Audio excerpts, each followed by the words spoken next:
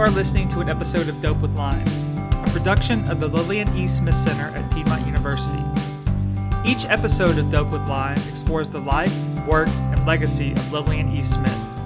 Subscribe on iTunes or SoundCloud, and make sure to follow us on Twitter at LES_center. Welcome. My name is Matthew Touch, and I'm the director of the Lillian Smith Center at Piedmont University. Today, I am here with Dr. Michael Dando. He is an assistant professor of communication arts and literature at St. Cloud State University in Minnesota. He is an award-winning author, artist, educator, and scholar with 2 decades of classroom experience. His research and writing explore ways teachers and schools collaborate with communities to build collective, civically engaged, democratic opportunities and systems for social justice education. And I've seen some of those with his hip-hop scholars and things like that. Particularly, his research examines ways youth employ various cultural forms, including hip-hop and comics, to construct social, cultural, and political identities and literacies that generate educational opportunities for sustained, critical, democratic engagement for social justice. Well, that sounds like me. Yeah. Well, you're the one who sent it to me, so I'm Yeah, assuming that is you. good. So thank you for joining us today. Of course. Thank you for the invitation. Glad to be here. And again, I don't remember, as with a lot of people, I don't remember when we connected, but I think we connected over comics and hip hop and things like that. We And then we connected very organically, which is the way. That's one of the things I love about Twitter. the work that you do. Yeah, the work that you do, the work that I do. There it's we have shared interests, we have shared ideas, and that's really what it's supposed to be about. So I don't know, there wasn't I met at a conference at this and this paper and Yeah. this that. It's I think it was over Twitter and over comics and then a friend of a friend, and it just kind of grew from there. So I'm And really that happy to be here. and that's what I think these spaces like, this isn't the discussion, but we were talking about this before we started recording. That's what spaces like Twitter, I think, were very, Hmm. powerful for Hmm. compared to something like Facebook, because Twitter is where I connected with people like you, with other Yep. scholars that had similar interests that were doing similar work. And then that kind of network, expanded out from there. So I think that those are very organic and powerful spaces. And it kind of reminds me too of Lillian Smith and kind of her connections that she kind of cultivated throughout her life. And the way she did that, of course, was this won't be the focus of the discussion, but thinking about this, the way she kind of cultivated those spaces is with the journal that her and Paula, Hmm. published for like 10 years, for a decade. The people that they got to write into that, the people they published in that magazine, and then actually the events that they held at the camp. So she was forming Right. her own network in a similar way before these technological advancements with Yep. social media that we have. So I think that that's Yep. really kind of an important thing, because remember, she was friends with Polly Murray, friends with Eleanor Roosevelt, Mary McLeod Hmm. Bethune. The Hmm. list goes on and on and Hmm. on. And it was through these kind of networks and connections. Yeah. And that's really like kind of a when you're thinking about solidarity, um collaboration, and trying to, as Lillian did during her life, and she was hardly the first one, but to build something lasting, it needs to be organic. And so that's one of the things I've kind of always um Well, you admired, mentioned right? you mentioned build something lasting too, and I'm even thinking when you're talking, I'm like, she built these organically, but That's right. that lasting is still there too, because I've talked to That's so right. many people who their parents knew her or they knew her, and then they continue that legacy on. That's right. So it's That's not right. just it's Kenneth Burke's parlor metaphor that I always tell students is there's a Yeah. conversation going on. You enter the Hmm. room, somebody leaves, you join the conversation. It's the same That's right. conversation you're adding to Same it. conversation. You leave, somebody else comes in, that That's right. conversation is still going on. That's right. So I That's kind of right. view it in that thing that it's not just these things that pop up. And before we got started recording, you actually kind of mentioned that. So I guess that's where we need to start, because you mentioned actually a book that I found, at the camp, and it's Buckland Hmm. Moons. It's an anthology. It's called Primer for White Folks. It was Hmm. published in 1945, and it's an Hmm. anthology of writings by white and black authors from slavery to today. And they talk about, and this is from the front, I can't read the whole thing, so I apologize. today struggle for a share in American democracy is kind of the tagline there, right? And in That's right. this collection, you have Chester Himes. This is during the war, or right when the war is Right. about to end. And Chester Himes has a piece called "Democracy is for the Unafraid."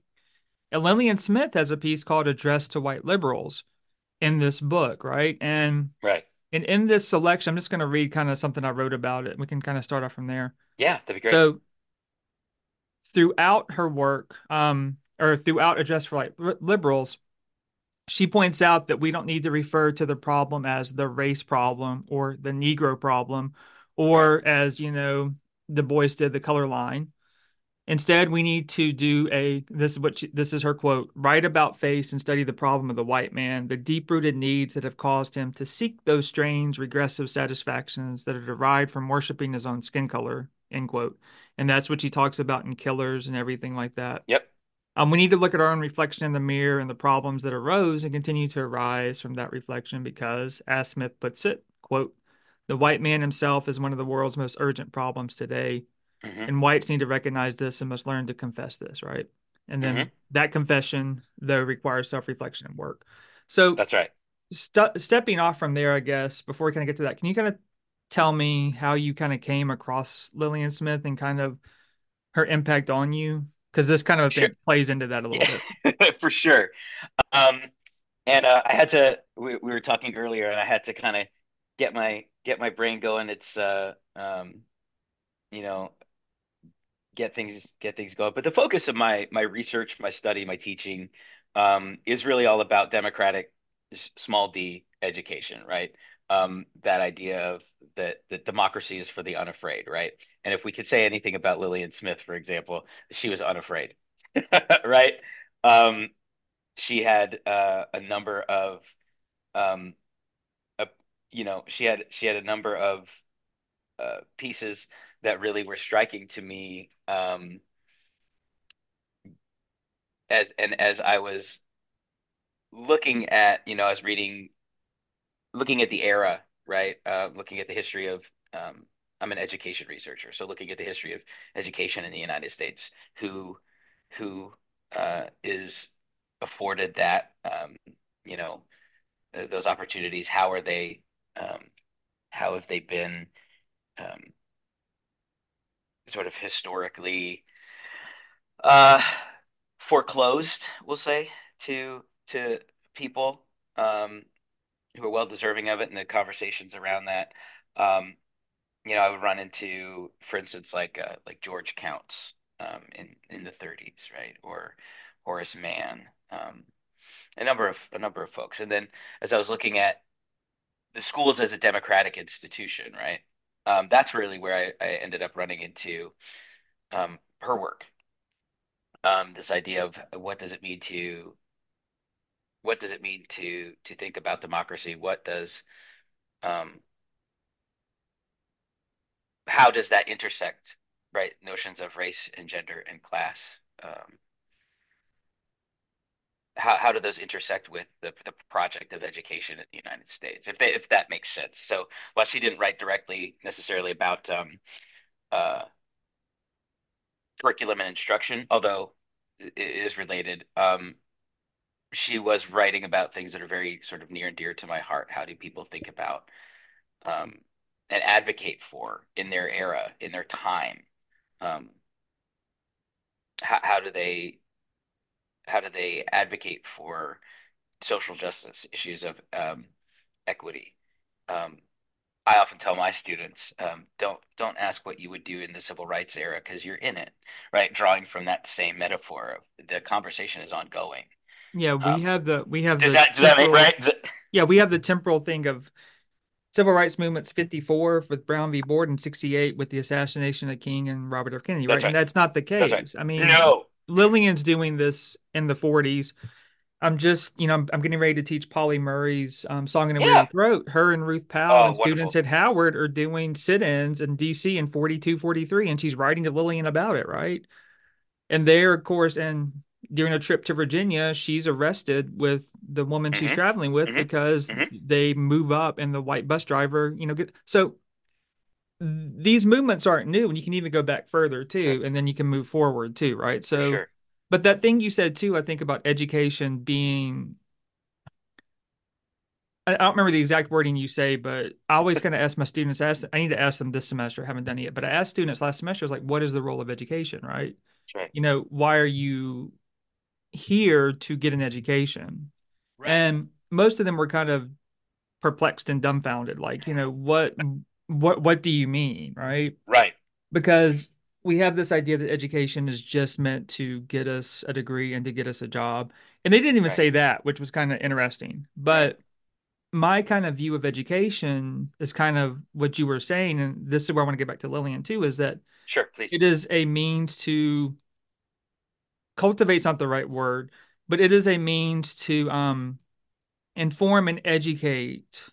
individuals to become active, engaged citizens within the democratic process that we have, right?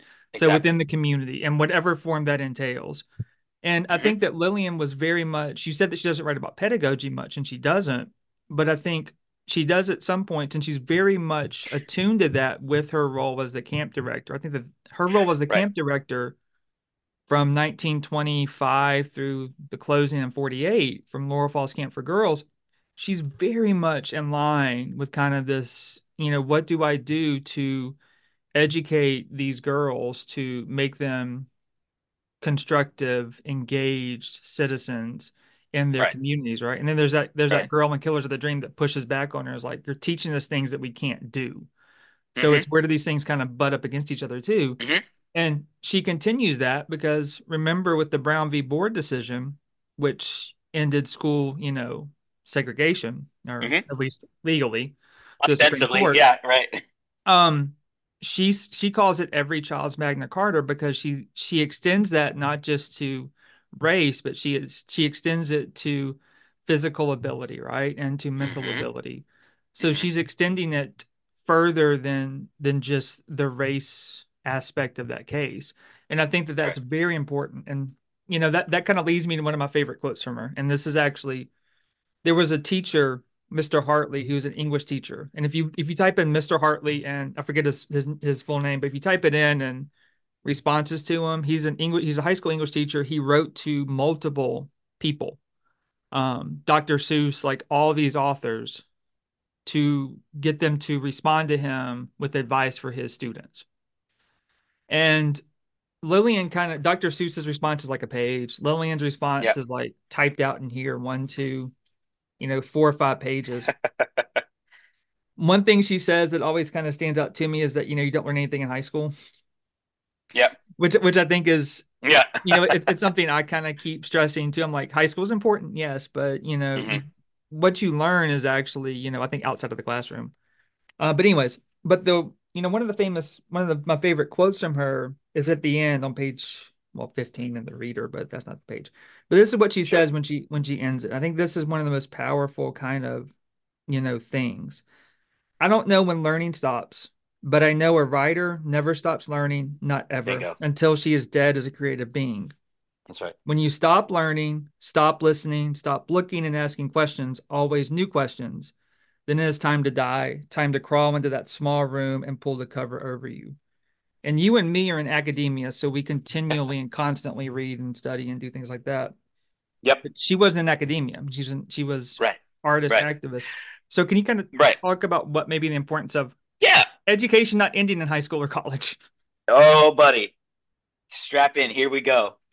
Um, so, I've been thinking a lot, and one of the things I love is the ongoing the legacy of this work. So so you and me were both kind of history nerds too. When I think about who did John Brown or who did W.E.B. Du Bois write about, right? Like he wrote this biography of John Brown. And he's talking about the legacy of like what does it mean to be like kind of a person of your time, right? And a lot of times we use a person of your time, a person of their time to let people off the hook. Well, no, no, no. Lillian Smith was also a person of her time. W.E.B. Du Bois was a person of his time. John Brown was a person of his time. There have always been people who have been in these spaces advocating for um, liberation, freedom, equity, equality, however you want to frame it. The thing I thought was interesting and how I kind of again came to her work was thinking about James Baldwin talks about this too, is like the role of the artist in the public square. Like what the role of the artist is to disturb, Well, and that teachers are right. and that gets to the Sorry. question too of, because this is always the debate, and I actually had this discussion with our class this semester is, Lillian says that art is activism, but she's still frustrated Yep. about being pigeonholed as a race writer, right? Right. Exactly. Art is for her, I think, an internal exploration of herself, and those things That's come right. out of it. And it gets That's back right. to, I like that Baldwin quote. It gets back to kind of the Harlem Renaissance thing, that dichotomy which we Right. have set up. Is it art for art's sake, or is it propaganda, right? Right. And And propaganda is a really strong word, but right. all art has some kind of social impact. And that's and Du Bois taught and propaganda. It's this is so interesting. Now I'm getting going. So you have to feel free to stop me or redirect me. But that's Du Bois says all art is propaganda, and he taught and not how it's been sort of contemporarily understood, but it's all got a purpose. It's all got a meaning. Well, he talks about, Right? I mean, what is the propaganda of history at the end of Black Yep. Reconstruction? Yep. So it's not just art; it's It's any not kind just of art. endeavor that you do. And Right. In, right. and one of the And things so I kind of mentioned too is everything you do is political, no matter what you're doing. there You isn't can't it, separate them. it isn't political. It isn't. It is never apolitical. It always is political. One of the things um, in um, in Address to White Liberals, and one of my favorite quotes: "We are facing a serious racial crisis in American life today, a crisis that cannot be met with the old way or with old answers if we are to avoid tragedy." Right. So it's just, and I spend a lot of my time in comics and hip hop, and when I talk about speculative education. Um, and it doesn't mean um, it just pretend, right? It means thinking about the sort of when I say ideological, what I mean is those things that you're committed to socially, personally, ethically, right? Does that make sense? So when George Counts, I think it's in 36, it talks about dare the school imagine a new and it's been co-opted, but dare the school imagine a new social order, right? What is our role? And one of the things that Smith does really really well is she thinks about that broadly, right? We have intellectual and interpersonal, right? We've got these yes, we need to learn to read and write. Like when she sets up the camp, right? When she's got this camp for girls, like yes, we need these things. Literacy is important, but it's what we do with that as humans. How do we engage the world around us through not just, as you said, like not just being a particular quote unquote type of writer, but a fully fledged human person that recognizes the humanity in others in a time and an era, especially you could say this really about any era, but where it was like codified that lack of humanity was codified in the nation as a whole, right? And so she's up against these. She knows exactly where she needs to disturb to borrow from Baldwin. But then thinking about, all right, we have to do something new because what we've been doing will not work. In fact, she uses, the phrase tragedy. And that's where I was looking at, if you think about, well, how did we get here? When you, to our current moment, which uh, is, we'll say, polarized, to put it lightly. How did we get to this place? Well, we've always been in this place. We just have broadband, right? It's always been people's recognition of humanity butting up against this these institutions that seek to dehumanize. And then what Well, what she did so brilliantly was to think about it deeply and broadly, and to understand that it was a collective effort rather than just like good person does thing right right this one what is it one great one man one action great man great right yeah. like oh gave a speech over we fixed it. Well, the thing is, there's a couple of things you said. One is, she talks about or works with what it means to become a fully fledged human person. I think that's what she's Right. doing throughout all of her work. Right. Like I said, Right. she didn't want to be pigeonholed as a race writer, but like I said, the reason that that comes out is because of her environment. And she talks about that in the preface to the 1961 edition of Colors of the Dream. And she's like, I had to go into myself and find out what made me who I was, right? I had to look at my hometown, my childhood, all of this stuff, and not just that, but what came before me. And I think that her kind of exploration of that in the journey, which doesn't even really deal with race, her Right. exploration of that in things like 1 hour, all kind of work into to this thing where you mentioned that broadband and this explosion of, information. But it Sure. reminds me too of one of the things she talks about too is these constructions of myth and these false realities. And she says it Right. is hard. I forget the exact quote, but it's one I gave my students from Killers, where she basically says, the myths have overtaken the reality. We don't know what the fact is. The fact is there, but it becomes kind of pushed aside because the Hmm. myth has become so strong, so the fact becomes irrelevant.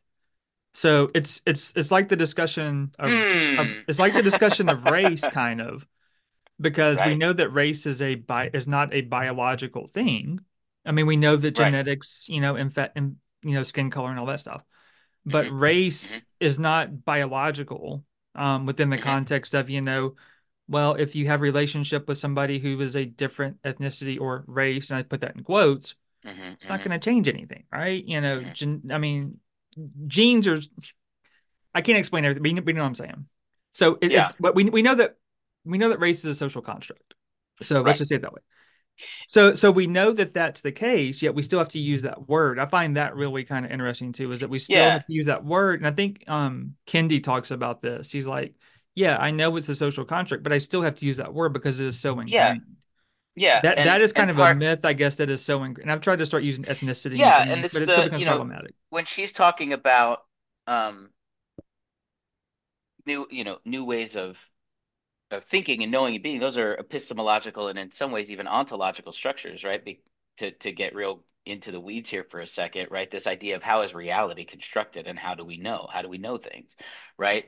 And one of the things again, that she, I think, has done and did, and the gift that she's um, sort of left is the capacity to dream and to storytell, um, and to be able to think about think about that myth, um, think about that story, that legend, right? Think about the things that we tell ourselves that become so deeply ingrained, they become even just the ways we organize the world, right? As you said, like race. It's the I had a professor who's Michael Apple who said, race is a social construct, but its effects are very real, right?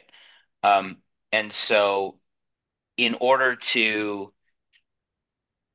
organize, right, with CORE, with SNCC, with to collaborate, um, to be on side, to use a soccer term, or football term, wherever you're listening to this, um, you have to be able to imagine something different than what is. That's sort of these civil rights movement, however you're thinking about it, is to be creatively resistant, to write, to think, to dream, and then to build that alongside other people. Um, she's what does she say? The right the right way is not a moderate way. Is that what right? Yeah, Like this so idea of right, like yeah, and that the and that speech, of course, comes he, from the first anniversary. Martin Luther King and others asked her right, to, participate in the 1 year right, anniversary of the Montgomery bus boycotts, and that's where she gives that speech. And right. she wasn't there; somebody had to read it for her. But she had a white reporter call her and be like, "Do you really think that whites are losing their freedoms?" Because that's what she put in there. And Hmm. she was like, "Well, what part of the speech, are you asking about?" And then he read it, and then he kind of understood. But the other Right. thing you were kind of talking about there too, I think, is this hopefulness. This Yes. kind of she is very Yes. hopeful. Right. It's amidst all of this, and King is very hopeful. I Hmm. think I like that Hmm. kind of phrasing, but I want to go back to this myth making because one of the books that I'm going to Yeah. teach, and we're actually going to do this for the LES virtual, the Lillian Smith Center virtual book club on April 23rd, if you're available and Mark your want to do it. calendars. But we're going to do Ann Moody's Coming of Age in Mississippi. I'm teaching it this Oh, semester. great. I thought I would do it. And this is a book that has been on my shelf forever. It has been there and sat there and I never touched it. And then this semester I was like, well, I'm gonna do civil rights memoir, women's civil rights memoir. So I'm doing Killers, excerpts from Polly from Song in a Weary Right. Throat, excerpts from Coming of Age in Mississippi, and I'm gonna end with Angela Davis. So Oh, kind right of on. I won't say shattering, but kind of expanding this kind of, Yeah. chronological idea we have of the civil rights Right. movement. But I was looking and working on the flyer today, and I came across Adelaide Norris's piece in Black Perspectives, which is an online, blog and or online publication from the African American Intellectual Historical Society from AAIHS. Which is amazing. I love that. And I love their shop, man. They're amazing. and this is what she said, and this is what I put on top of the flyer because I think it really sums up what you're talking about with this myth making. And you kind of referenced a minute ago King and basically being like, yeah, gave this one speech, things are over, right? And that was 63. Yeah. In 69, 63. well, Yeah. he was murdered in 68, but in his posthumous essay, A Testament of Hope, he basically says, and this is again a paraphrase, is that, whites congratulate themselves on the passage of the Civil Rights Act, but things haven't changed, right? And this is 4 years Right. after that. And he's Right. like, it's because they don't know any black people, basically, or don't know the experiences. But this is what Nora says, and this really stood out to me. The whitewashing of the civil rights movement reflects the asymmetry in the way the movement is portrayed, which Precisely. overemphasizes the nonviolent aspects while the extreme Precisely. violence conveniently gets filed away in national amnesia. And Coming of Age in Mississippi is That's very it. violent and very That's she it. lives in Mississippi. She's working in Mississippi during the freedom votes and the freedom and all that stuff. So it Hmm. is a very Hmm. violent Hmm. book with what, the white Right. supremacist violence that was attacking individuals. That's right. And that's there's a couple of things there that I want to touch on. We have some of my favorite writers. For instance, Octavia Butler, just as an example. Just stick with me here, folks, for a second. Um, she wrote a book called Parable of the Sower, which is sort of this dystopian future, and these things have really started to, unfortunately, come to pass in some ways. She wrote about like fires and environmental disasters in California, for example. And they said, what are, she was a student of Chip Delaney, And this Sam was the Delaney, who 80s, right? Is that when that was this was in published? the Early this 90s? was in right, this was in the 80s. Thank you. Um, and they said, how do you, are you a like, are you a prophet? And she goes, no, I'm not a prophet. I can add one and one and get two. So we kind of hear some of these same things of Lillian Smith talking about we need to do things a new way or we are headed towards tragedy. But that doesn't mean we are hopeless in our pursuit of that, because that's just kind of what drives this idea is we can dream a better future. We can live a better future.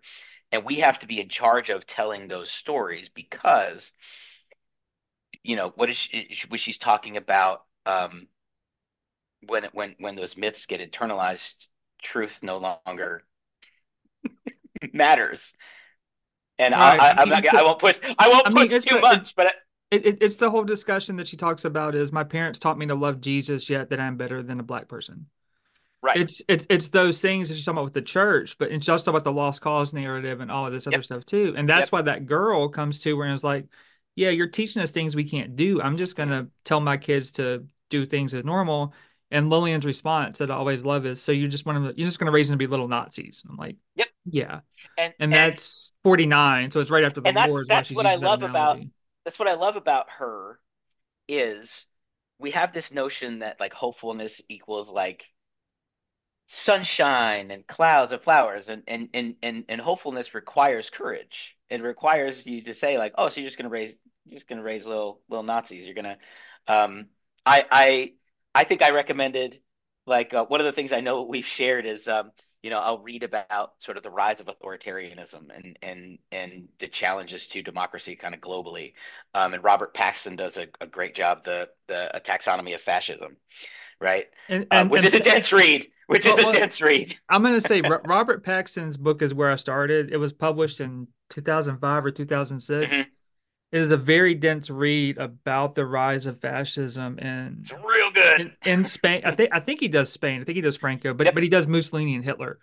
Yep. And it's very, I think, powerful kind of historical perspective of this rise. And then of Right. course books like Ruth, what's her name, who wrote Strongman. I just finished that one. Timothy Snyder's On Yep. Tyranny and things like that. On So tyranny.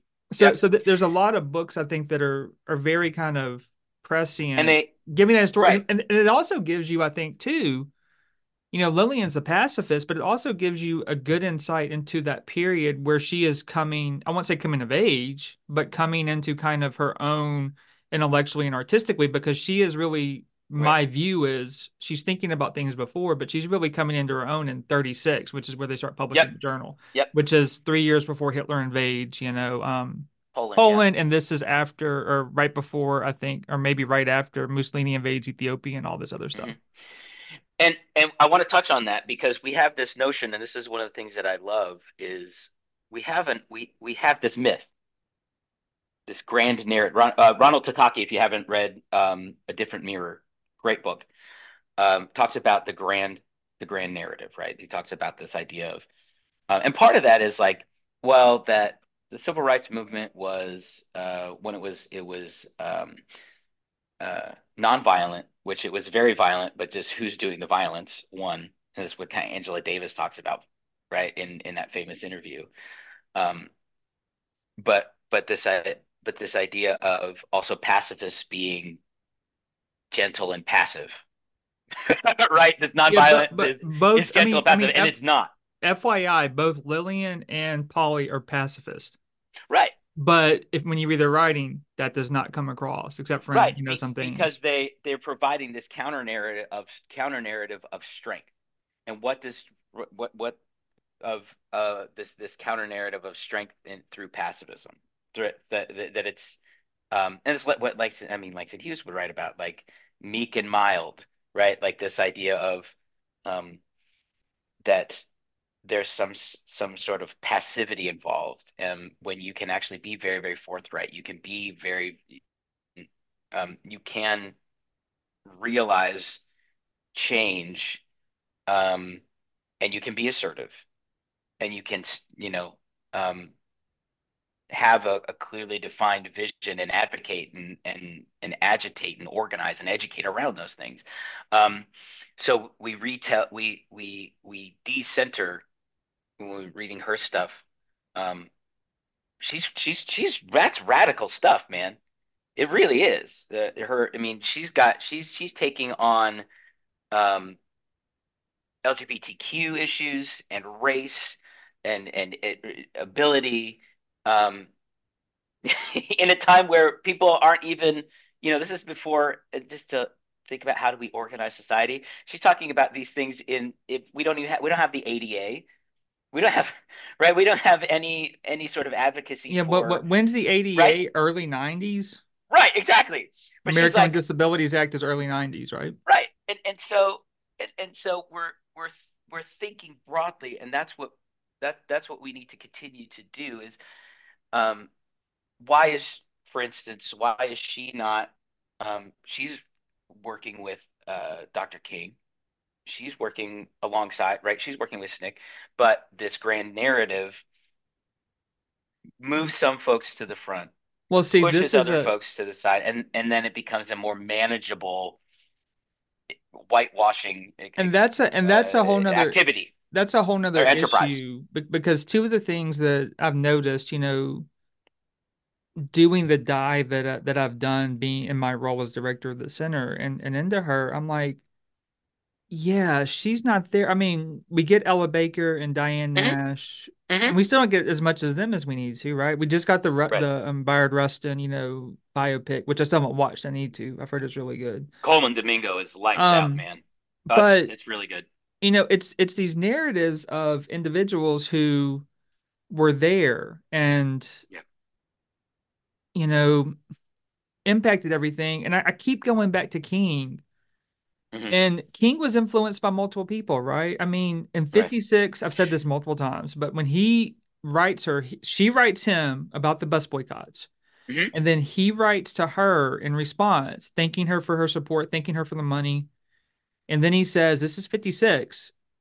It's a pleasure I've read you for many years. It's a pleasure to finally meet you. Hopefully, we can meet in Right. person."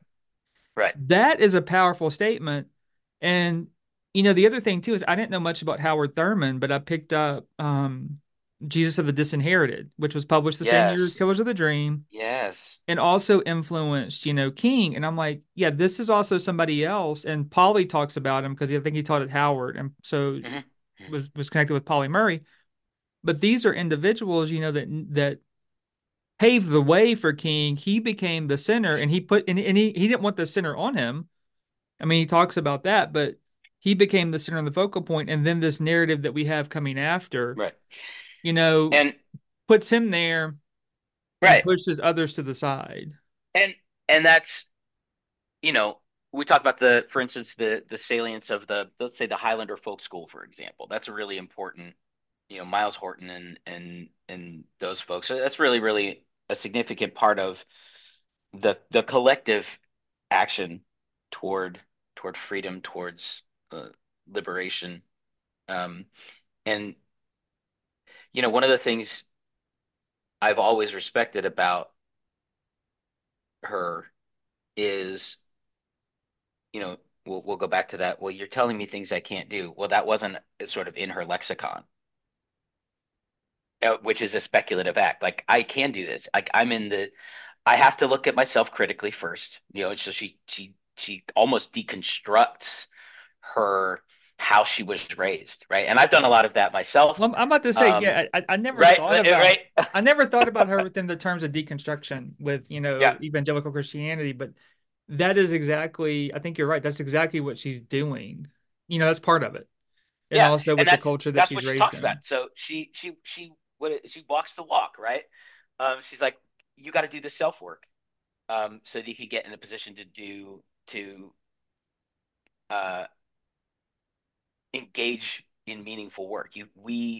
When you have been normalized, right? This status quo, the way of things, when your being um, uh, has been almost so normal that it's invisible, you have to take a good long look in the mirror first, um, which is hard, right? And this is sort of echoed not a generation later, but that's what James Baldwin talks about. Like, white folks don't even know their own history, right?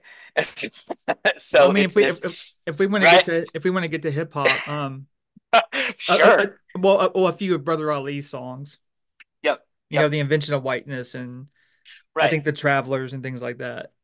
And that's, I see the work that I do is I try to think about the speculative nature, when I say imaginative, it's asking that question, as educators, um, dare we imagine a new social order?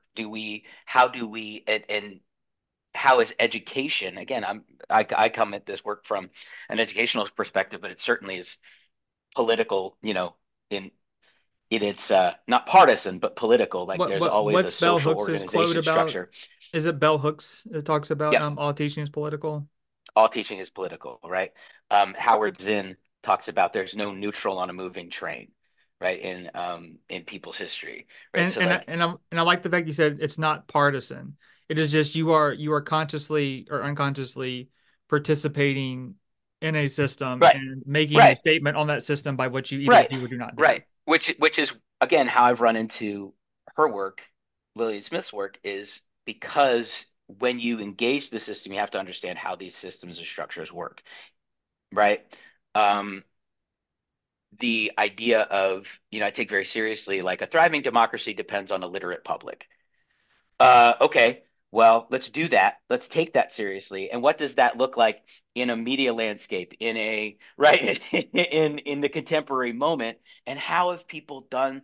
And this is why I look at people like Smith, or I'll read, um, you know, really uplifting titles like "How Democracies Die," um, Which which I is just great, which is I haven't great, but read that it's a one, bummer. but I read their follow up crap, Ruled by the Minority, which I Yeah. think was really good, right? And a lot of things to talk about in there.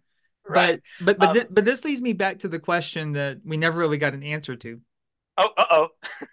about, you know, when I gave the quote about from Lillian to Mr. Hartley about, you know, when a person stops learning and stops asking questions, that's when it's time to Right. die. When an artist, right? Right. And my question really is, you know, we think about education as being or learning as Yeah. being, you know, K-12, then if you go to Yes. college, and then it's like, oh, Right. then you're done unless you're doing like professional development stuff, right? Right. So like what is and you mentioned too, you know, for a democracy to work, it has to be you have to have a literate, not just literate within being able to read a text, but Freedom. literate Right. within the Right. way the government works, literate within the way Oh, these institutions work. literacy broadly. Right. So Exactly. really kind of the question is, and you're kind of touching on it, but you know, why is it important for people to keep learning, to keep seeking, which is what Lillian does? That's right. And how would you suggest people do that? And that's a very Sure. broad and Sure. hard question, Um, but so, but it's one that I take very seriously, and I spend almost all day, every day trying to think about, to ask a good question. I would say, um, authoritarian movements require, and this is from what I've read and what I've seen, being alive, but yeah, they and require this an comes from everything from Paxton and Snyder and everybody else you Paxton, mentioned, Snyder. Why, even folks who I don't necessarily even um, Umberto Eco. mess with. Well, oh, or fascism start there. But this idea, people that I don't even necessarily would I wouldn't necessarily align with, like Tim Miller wrote a book called Why We Did It, right? Um, it requires um, an incurious public. Right. So if functioning democracies require a literate public, understood broadly, right? Like not just reading and writing, but how does the government work? Um, Critical media analysis, what messages are here? Then the inverse is often true, where you don't question, where you don't, you're not curious, where you're not reading, you're not talking with your neighbors. You don't want to know anything, you want to be told everything, right? Um, and so I think that's why school there's a difference between education and schooling, right? And so education is wherever you are. It doesn't simply happen in the it's a very Western conception that learning only happens in the classroom, right? That's a really archaic, it's a holdover from, you know, the landed gentry in Europe, because learning is wherever people are. And so, um, whether that's in the cities, like you can learn more at the bodega than you learn in high school. You can learn more at the barbershop than you can in math class, about proportions and it, right? Like it's all life is learning. And so, what do you, to address that question, always, we need to be constantly advocating for our rights, for when I say our, I'm talking about the human right to learn, and to push back against anything that would be restricting that. So like book bans or challenges, right?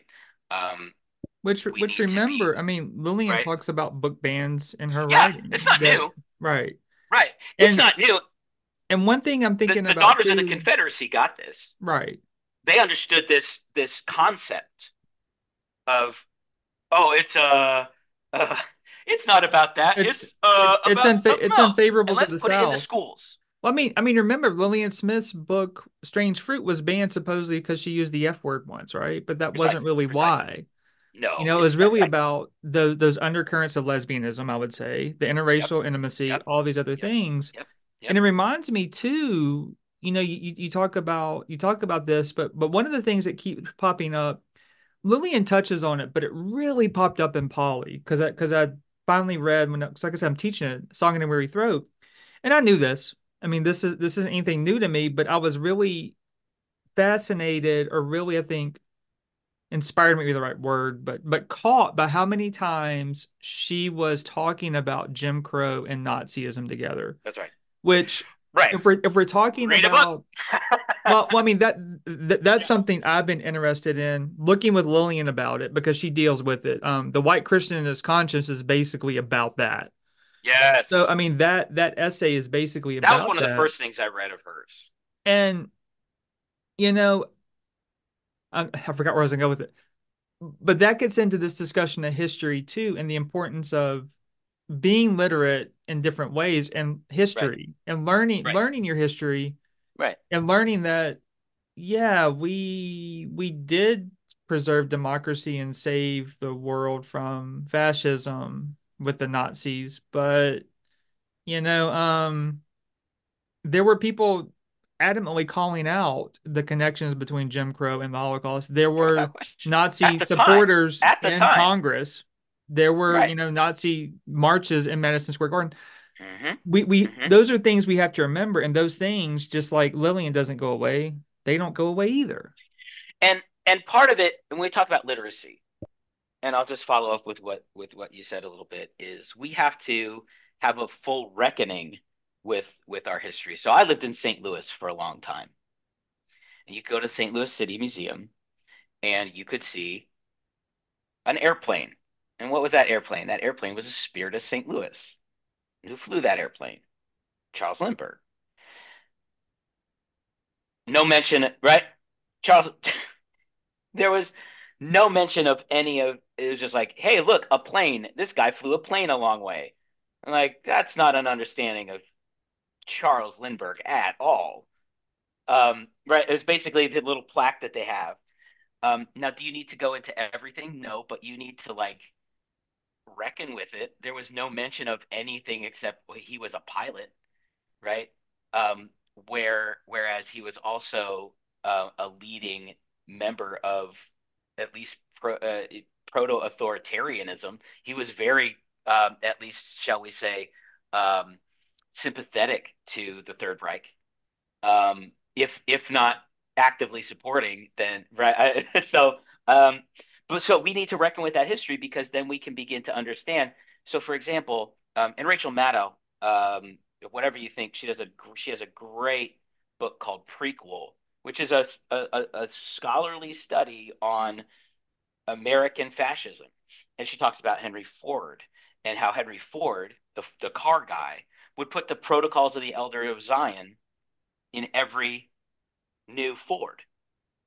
And so these things are embedded in our the narrative we tell ourselves, like, oh, Henry Ford made the thing. It's like, well, Wait, and who was yeah, back go up real ahead. quick. Yeah, So go ahead. I was gonna see if you were gonna mention Ford. I knew about him Noted putting anti-Semite I knew about him putting Henry Ford.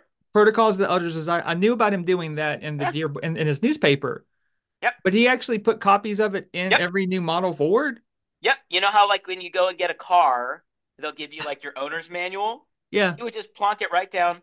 Um, he would plonk it right down. Yes, he did run it was included free with every Ford. I didn't know that one. Yeah, And I right. And so and I didn't either.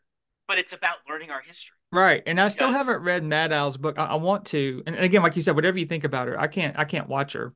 I mean, I can't. But her podcast, I think the the book deals scholarship with is this. great in Yeah, that book, her podcast Ultra, which which is really what deals prequel is. with Yeah. the Nazi infiltration, if you want to phrase it Hmm. like that, of Hmm. Congress and how close we Hmm. came to actually, the Hmm. government being overthrown Hmm. in the 40s Hmm. is historically grounded, and it is straight history is what it is, right? And Right. I think it's an Right. important kind of it was a very powerful kind of thing. And talking about the ways that these different groups work together, specifically Charles Coughlin and the silver Yep. shirts and all this other stuff. Yeah, So exactly. Charles Coughlin is Christian right. Basically, he was Catholic and had a radio show, but very much Massive, authoritarian and fascism. And then massive audience. yeah, and then like groups in LA. So and then also resistance.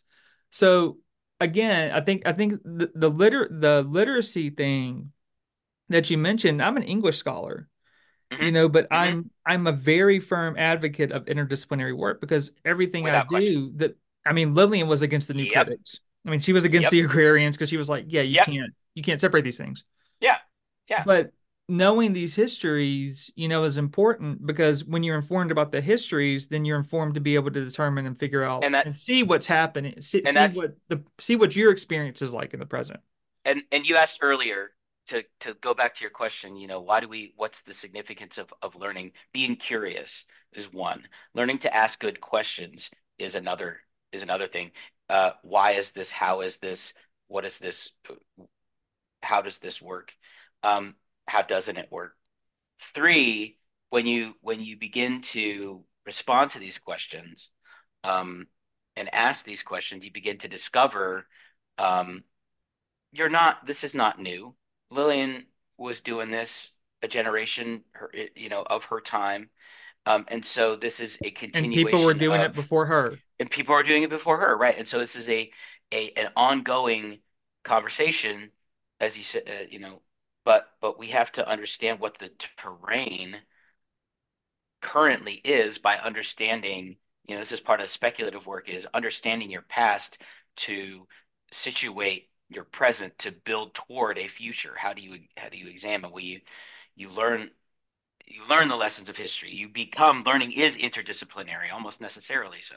So what do? You keep reading, you keep writing, you build together, and you do that introspective work to say, where are my blind spots right now? How do I need to think about things um, differently? Where can I show up? How can I show up? And who are the people that are working together with me? And these are some of the same questions that Lillian Smith was taking up. It's Yeah. second verse, same as the first, but it's just got a new kind of, it's got a new soundtrack. Well, it reminds me, and I kind of want to end on this, getting back to, whose shoulders. I'm reading Patricia Bell Scott's The Firebrand of the First Lady, which deals with the friendship between Pauli Murray and Eleanor Uh, Roosevelt. that's right. It's a really good book. And she opens, I read the introductions last. So I haven't read the introduction, but I read the kind of epigraph she has at the beginning. And it's a letter that Pauli wrote to Patricia in 1983. And this is what Pauli told her. You need to know some of the veterans of the battle whose shoulders you now stand on.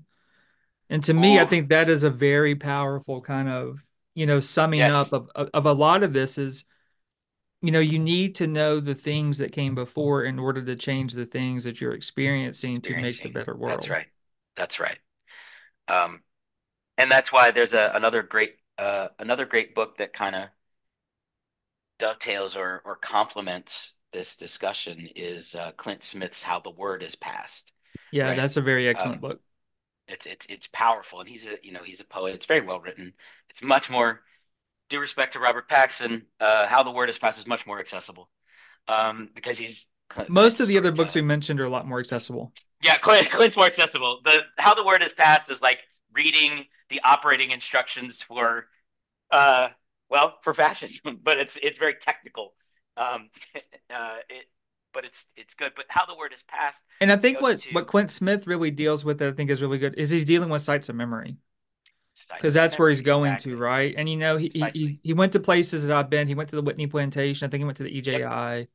yep, He talks about, one of the things I didn't know probably about 5 years ago, I found out is, Wall Street was a slave market, yep, yep. and of the fact that a lot of the banks, that are big today made their money off of the slave trade. Enslavement, yeah, It's these yeah. types of things that I think are important when you have questions, about the past and you have questions about, well, how do you change things? And then you look and you see and you go like, oh, this is a lot deeper than I kind of thought. And being from the South, that's really something I think that's important too, is that, yeah, this isn't a Southern problem. And It is not. it's not even an American problem. No, It's a, it has it's a it has broader particular problem. And contours, right. And Lillian recognized that too. I mean, right? she is very, for as focused as she is on the South, she is very global. And Right. she is very international within kind of her thinking. And I think that that's the Right. important thing too, is knowing that the context you're in physically and geographically and regionally is part of it, but there is a lot more out there that is connected Right. than you kind of may recognize at first, right? And one of the things that I think is important to remember is Lillian, I will say this, she's radical. And what do I mean? Um, if you're going, it means to grab by the root. It means to grasp by the root. That's literally like if you just, the etymology of the thing. And that's really what she does. But then the other thing we have to remember is it's a system, right? The roots have a system, and so it takes more than just one person. Well, you got But to it pull the really taproot takes out. you got to pull the taproot out exactly, and that's what she does so brilliantly and does so well. Is she gets her hands dirty? She gets into the dirt and pulls as hard as she can alongside other people, and so um, that's what we need to do. If there's a lesson from Lillian Smith that we can take is grab by the root and pull hard, but pull together. It reminds me of, and I kind of want to end with this. It reminds me of one of my Sure. favorite quotes from her. And I think that this is from, if I remember correctly, I think this is from The Right Way is Not the Moderate Way. I got to find it. It's either from that or it's from Are We Still Buying a New World with Old Confederate Bills? But she's talking about cancer. And, she was diagnosed with, breast cancer. It was Yes. malignant. And yeah, this is what she says. This is the right way, is not the moderate way. So this is 1956. And I think that this is what you're talking about, the roots, because I always discuss these issues as roots and pulling them out, and you have to Yep. dig deep to get them right, and you have Yep. to remove the taproot. But she says people behave. I see. Oh, here it is, right here. Well, I'm just gonna read both paragraphs. People behave this way in other crises too, not simply in this one of race relations. There are people who react in a similar way when they are told they have cancer. And she said cancer is the one thing I never wanted, right? She's like, I didn't know Yeah. I could survive. And she survived like Yeah. 13 years with it.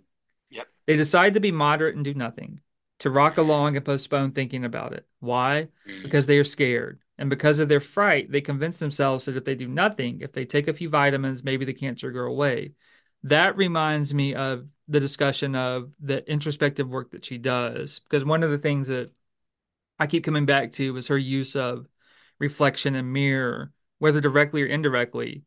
And you may not like what you see in the mirror, but what do you choose to do? Do you choose to confront it or do you choose to turn around and just ignore it like she's talking about here? But this is what always sticks out with me, this quote. The tragic fact is neither cancer nor segregation will go away while we close our eyes. Both are dangerous diseases that have to be handled quickly and skillfully because they metastasize throughout the organism. We have seen this happen too often to people who have delayed doing anything about cancer. We have also seen sick race relations metastasize throughout our country and indeed throughout the whole earth. And when I one of Ibram Kendi's books, he was diagnosed, I think, with prostate cancer, and he kind of makes that same metaphor. And I think that from personal experience, but I think it's an apt metaphor too, right? You can eradicate it one place, but it comes back and spreads somewhere else. And if you don't get all the roots, then they'll come back up. It's like English ivy. Hmm. And the thing to remember is you can't, at least for me, I try to remind myself um, that the arc of history bends towards justice. Yeah, but we're pulling. It's a branch that's going to resist. So we've got to pull it, right? And it will, and this is kind of Baldwin talks about, it'll be met with in a talk to teachers, a beautiful essay. He talks about it'll be met with resistance. So this idea that we'll somehow outthink or you know, outread racism, outread segregation. We need that, but then we need people, um, we need activism and it to be active. That's what I mean. So in even just in conversations, the everyday, what is the thing that I would encourage if you're listening, congratulations. You're still here, beautiful. Um, what is the resistance of the quotidian, right? Like the everyday normal like conversations, like, oh, I don't write, I don't do this. You're asking me to do something I can't do. well, then what can you do? That's the question to ask. What can you do? What conversations can you have? What can you learn? How can you engage? And And and that yeah, I think that's a good place to end because that gets back to learning too. right. Because it gets back to learning about yourself and learning what you can do. And I like the fact you have that question, what can you do? And that's what Lillian asked. She's like, what can you Yep. do? And she never I did that on marched. purpose. Yeah, she never marched. She was not at the March on Washington. She wasn't in Hmm. any of the sit-ins. She didn't do any of that. Hmm. She wrote, in support of them. She wrote introductions to pamphlets about sit-ins and jailed-ins. Hmm. Hmm. She was a writer and artist. She gave talks, right? That's right. That's She's right. she viewed herself as an artist and educator. And I think that you summing up, and this is kind of I think what she did with the camp too, is what impact can you have where you Yeah, where are? you are. And the campers that talked about the impacts on themselves, but then also on their kids, and then further down, right? It's a spreading effect. That's right. So it's not that you have to be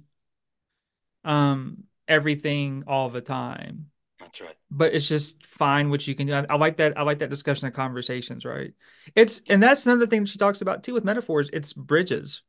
Hmm. It's building bridges between people and overcoming those chasms that have been constructed. That's right. So I know that's a lot, and we kind of meandered a lot of places, That's but fun. I appreciate you joining me today. Of course. Of course. Thanks for having me. I always like wide-ranging conversations that, they're organic and hopefully, you know, um, if anybody wants to get a hold of me, they're I'm on Twitter, Twitter, well, X or whatever, at MB Dando. I'm on um, Instagram. Facebook. I'm on Instagram, the Dandalorian, uh, on Instagram. Um, but yeah, thanks for having me. It's been a All fun right. time. Thanks.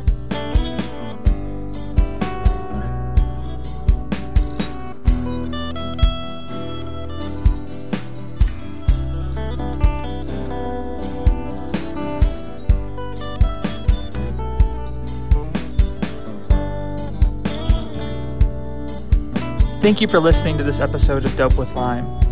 Did you enjoy this episode? Have thoughts? Use the hashtag #DopeWithLime on social media or get in touch with us at LES Center at piedmont.edu. You can learn more about Lillian E. Smith and the center by visiting www.piedmont.edu/LES.